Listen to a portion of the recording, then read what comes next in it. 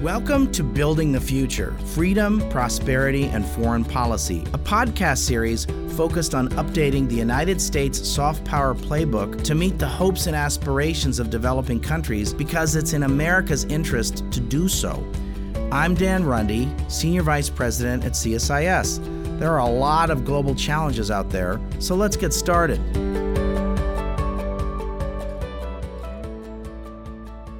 Welcome to another episode of Building the Future with Dan Runde. Today, I'm joined by my friend Katie Taylor, who's the Executive Director of the Pan American Development Foundation, PADF. Katie is an international executive deeply devoted to global development and to bringing private sector thinking to complex development challenges. I totally get Katie, and I feel like Katie gets me because that's been a lot of my career has been about that as well. So I'm really happy to be podcasting my friend Katie today. She has extensive experience in the private, public, and nonprofit sectors. She's led national and multi-million-dollar organizations living and working across 5 continents. Among other roles, Katie was previously the general manager of GE Healthcare in Mexico, led GE Capital's satellite and mortgages business development across Latin America, and guided a sales and marketing team for GE Transportation Systems in Brazil. She's a certified master black belt in Lean Six Sigma quality improvement processes. She's fluent in English, Spanish, Portuguese, and French. I know that for a fact because I've been around her long enough, or I've seen her use her Portuguese and her Spanish. And so that is totally true. What's not included in this biography is she was Senate confirmed in the Obama administration. You were in the Global Health Bureau, right? And so you had a very senior job at USAID. So she's had big jobs in the private sector, big jobs in government. And she leads, I think, one of the most important social enterprises in the Americas and a really important collective action vehicle for solving big challenges in the Western Hemisphere that brings together the public sector, the private sector, and the nonprofit sector. So she's the perfect person to lead PADF. So, Katie, we're having this conversation in the context of your 60th anniversary. So could you tell us a little bit about how PADF came into existence? Of course, Dan, and thank you for that very kind introduction. Really, really appreciate it because I am just so proud of the Pan American Development Foundation, and we are proud to celebrate our 60th birthday. We've been for 60 years seeking to create a hemisphere of opportunity for all. Now, Dan, there's something you like to say is that we're no longer talking about your grandmother's international development. Well, PADF is a nonprofit organization, and we've been reinventing ourselves virtually every decade. So to answer your question, we were started in 1962 in support of the United States Alliance for Progress, reaching out to all the countries of the Americas. And we were one of the first nonprofit organizations to mobilize public-private partnerships to really help the most vulnerable people of the Western Hemisphere. I mean, we were doing microfinance before it was called microfinance. Wow. You know, that idea that if a villager in, for instance, rural Central America can contribute pennies to a vital community need, like a well for potable water, that's something that can be sustainably financed and maintained. You know, we then expanded on that to foster the creation of national development finance foundations. We did that in a number of countries across the hemisphere in the 60s and 70s, and many of those are still thriving today. Then we added poverty alleviation. In the 80s and 90s, we expanded to agricultural and rural development. And throughout, we've really been about building local capacity and acting sustainably, working with all the stakeholders that are needed for sustainable development. And during COVID, of course, we again reinvented ourselves. We didn't stop. We kept going. We adapted our program delivery and continued to support the most vulnerable communities with really innovative approaches. And now we're turning 60. And we are a 60 young. Give us a sense a little bit more about how you're currently approaching the hemisphere, because you operate at scale. Absolutely. I mean, last year we reached over 3.1 million people, more than half whom were women. And our approach is evidence-based. It's local and sustainable, and it's about partnerships. So on the evidence, our work is driven by impact. And of course, informed with the global sustainable development goals, a shared blueprint of how all stakeholders can work together for people, prosperity, and planet now and into the future. Locally, not only do we hire predominantly, almost always, local staff, it's about being local and sustainable. We believe that sustainable change happens locally, and we invest in our local staff, our local partners, working with all the local stakeholders. And in partnerships, it's enabling different sectors and partners to work constructively together, which, as you know, Dan, is not easy. It's hard, yeah. And it requires a lot of investment and time and trust and also iterating. Indeed. So yes, we seek to work at scale and we seek to work sustainably. And in an ideal world, we hope that there will come a time when we are no longer needed. But right now, the needs are both urgent and long-term. PADF has been associated with the Organization of American States. How would you characterize the relationship with the OAS? Thanks for that question, Dan. I like to say it's the best of both worlds. On the one hand, we're a strategic partner and proud affiliate of the OAS. At the same time, we maintain an independent status as a nonprofit. So the OAS member states were there at our founding. The member states of the OAS are the ones who established PADF in support of President John Kennedy's Alliance for Progress. We're also, so although we're a separately legal nonprofit, we are part of the Inter-American system of networked organizations. We're committed to the values of the Inter-American Charter of Human Rights and many other documents that expound the values that we support.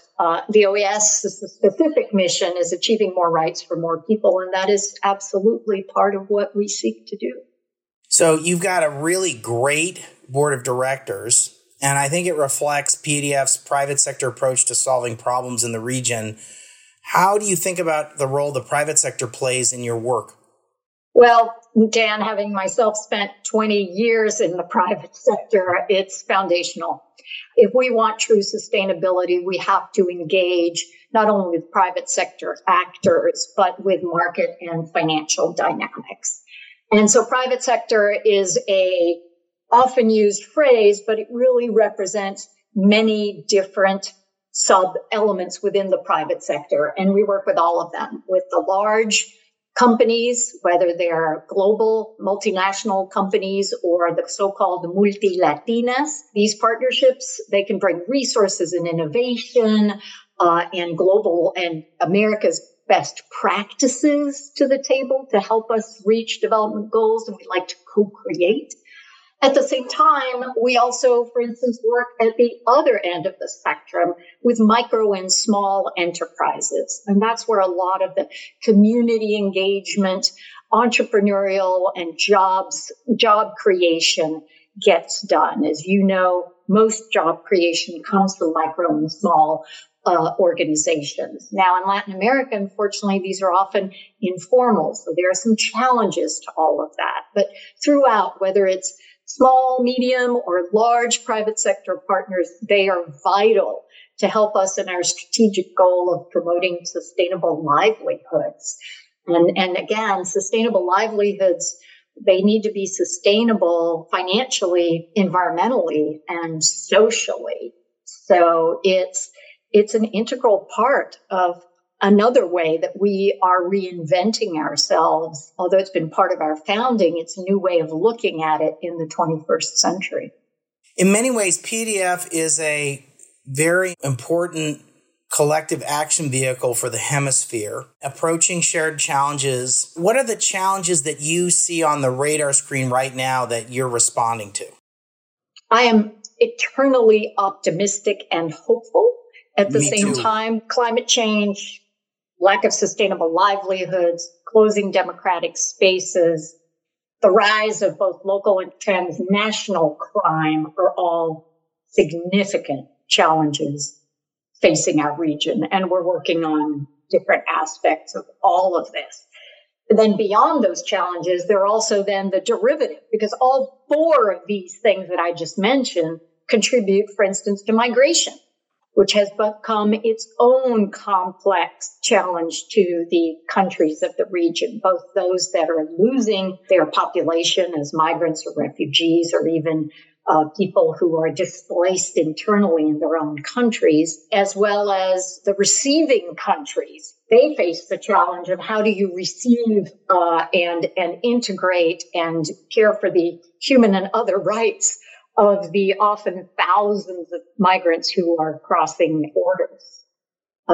And we work across a number of countries in Latin America on migration, and both helping the host countries as well as helping the migrants themselves. On climate change, we have many, many different approaches to supporting the countries and communities of the region to build resilience, climate resilience into what they do. Because as you know, we have more and more unpredictable and more destructive extreme weather events that are devastating.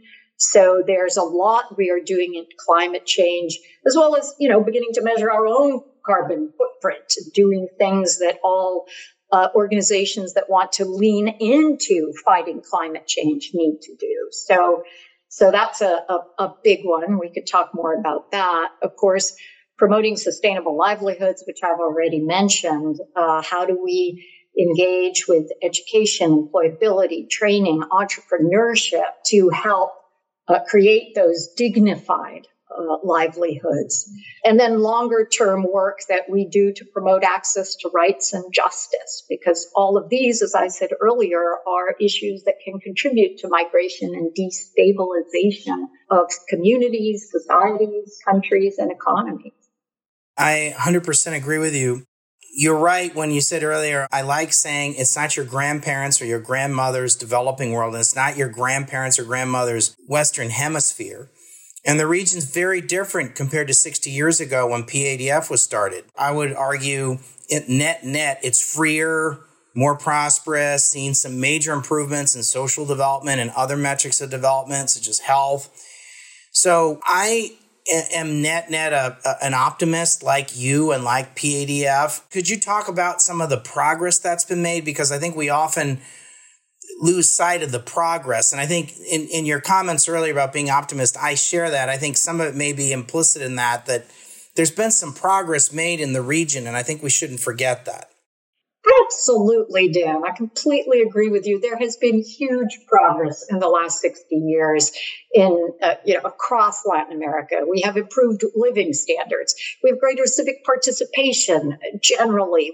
We have a whole host of civic participation and expansion of human rights in many, many different ways. And these are net, to your point, generally, people are much better off than they were. Higher nutrition. There are setbacks. There have been setbacks due to the pandemic, due to the challenges we just talked about. But overall, compared to 1962, generally, the region is much better off. And we're also much smarter about how we do things, and we have a more nuanced and deeper understanding of marginalization and the need for inclusion if we truly want sustainability. How do we include women? How do we include marginalized and excluded communities, youth, the LGBTQI community, ethnic, racial minorities, indigenous groups? If we really, really want sustainable development, we have to take all that we have learned over the last 60 years and apply it. Because to your point, Dan, we are better off. At the same time, my hope is to see the citizens and countries of Latin America live up to their potential, because there is so much potential in this region. And that's why at PADF, we really believe in creating a hemisphere of opportunity for all. And that's what we want to help drive. Imagine a Western Hemisphere with the GNP per capita of Canada. Exactly. I mean, that's not impossible.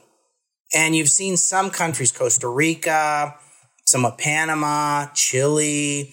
You could argue there's been significant progress in Colombia in the last 25 years. There have been moments in El Salvador's history in the last 30 years where that seemed possible. So it is possible. I share your hope that, we live to see that kind of progress. I do think your organization plays a really important role. It's a trusted partner. It's seen as a local organization and collectively as a shared partner. And so I think you're a go-to partner in the region. I've seen that with my own eyes in various places where your organization, because of your association with the OAS, because you've been around for a long time, because you guys do great work, you've really amazing people. You've convened really, really amazing, talented people. I've seen it with my own eyes. So I think your organization, as we move forward and respond to some of these challenges, I know you're going to play continue to play a real relevant role in all that. I agree, Dan. I mean, PADF is, we're here for the long term. We only work in the Americas, and we believe that the only way forward is for all of us to work together.